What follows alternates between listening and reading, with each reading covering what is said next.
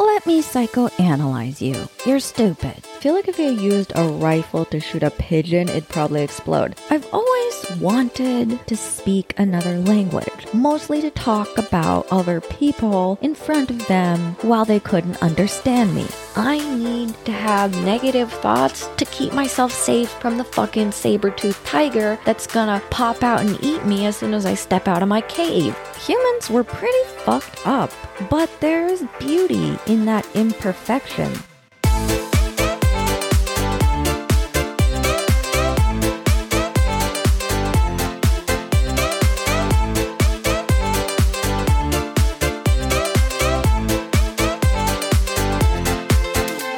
Hello, what is up, Flawdsters? Welcome back to another episode of 10-Minute Musings.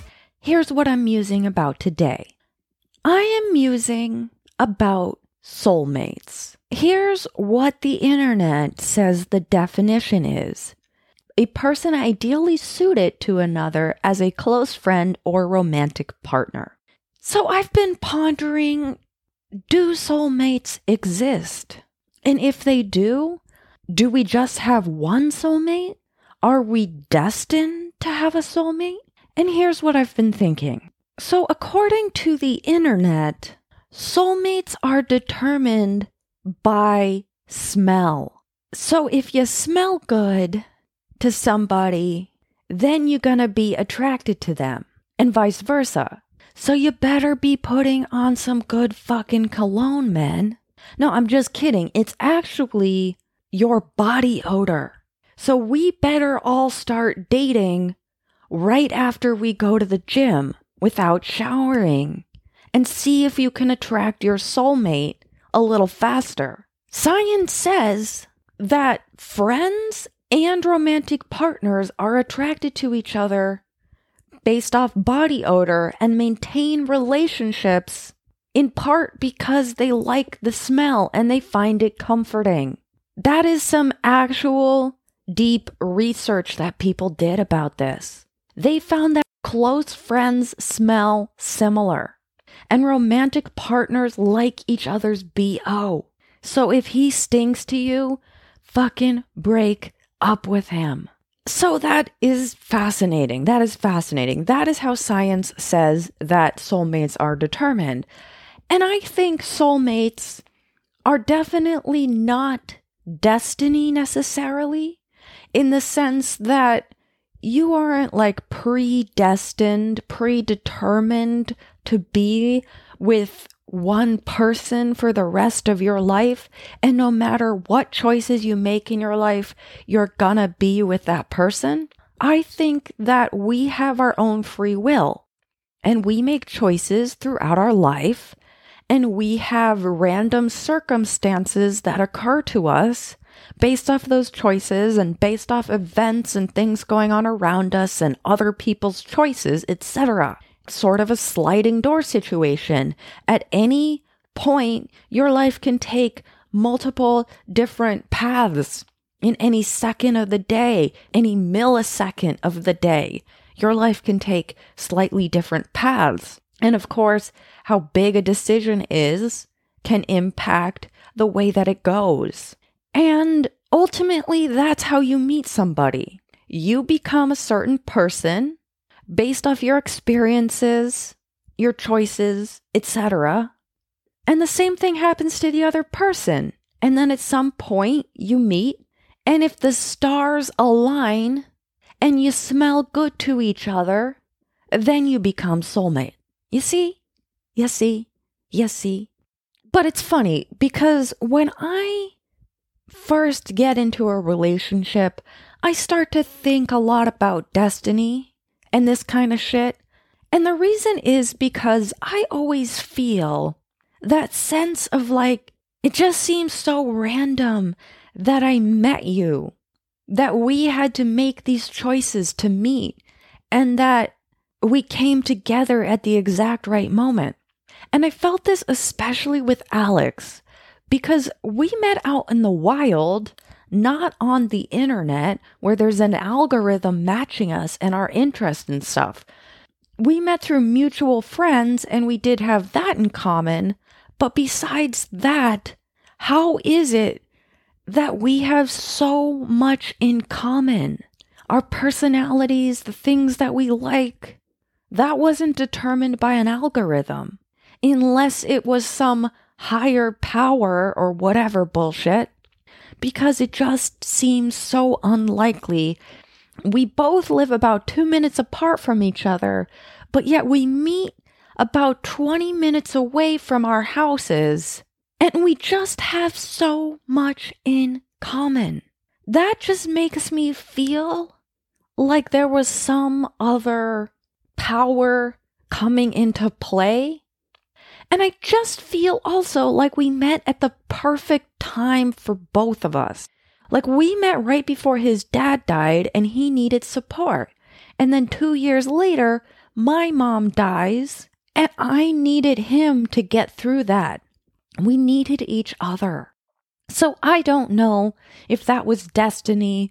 Maybe I could have made other choices in my life and wound up married to The Rock or something. I don't know. The choices I made and the ways that it played out, I am perfectly content with. Now, I actually don't necessarily think that there is only one person for everybody. I like to think for myself, there's only one person, but we're all under that delusion when we get married, aren't we? That there's only one person, that we're never gonna get divorced. But I think that a lot of people actually have multiple soulmates because we change and grow throughout our lives. And somebody who's right for you at some point in your life could not be right for you later on. And then another person becomes a soulmate. But the idea that there's only one person for you, I don't think is accurate. Some of us, yes. Other people, it might take a few marriages. It might take a few.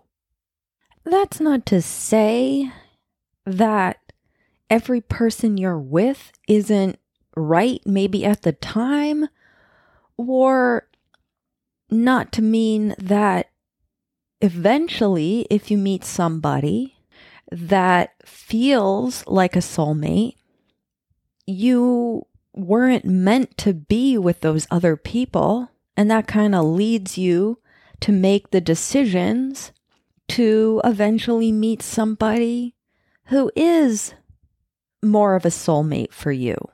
Or maybe you have multiple soulmates. Maybe you have the love of your life and something happens to them, or it just doesn't work out. And then you meet somebody else and they feel like a soulmate too. I think that's all totally possible. But also sometimes our failed relationships, in retrospect, we realize maybe that wasn't my soulmate. Maybe that was just the person that I needed to live with and learn about myself from and learn about relationships from in order to meet the right person, the quote-unquote soulmate that we've been talking about here. Because that's certainly how I feel. I feel like my first couple of relationships, I thought I was in love, and I was at the time, but not in the same way that I love Alex. And I really believe that my intuition helped me know that Alex was the right person. There was a kind of ease about it. I mean, yes, I had anxiety when we first met, but I just liked him and I didn't quite understand why totally, but I felt a kind of connection that felt different in a way.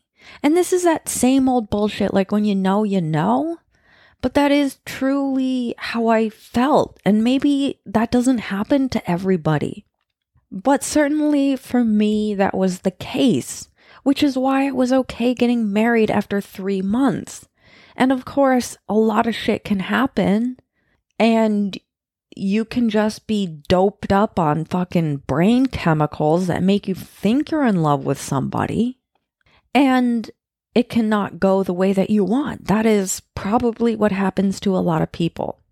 But I feel like some kind of deep ease that I felt at getting married, even though it did cause me some anxiety, I felt like this comforting feeling, and I wasn't super afraid. And that, I think, was my intuition telling me it was all going to work out.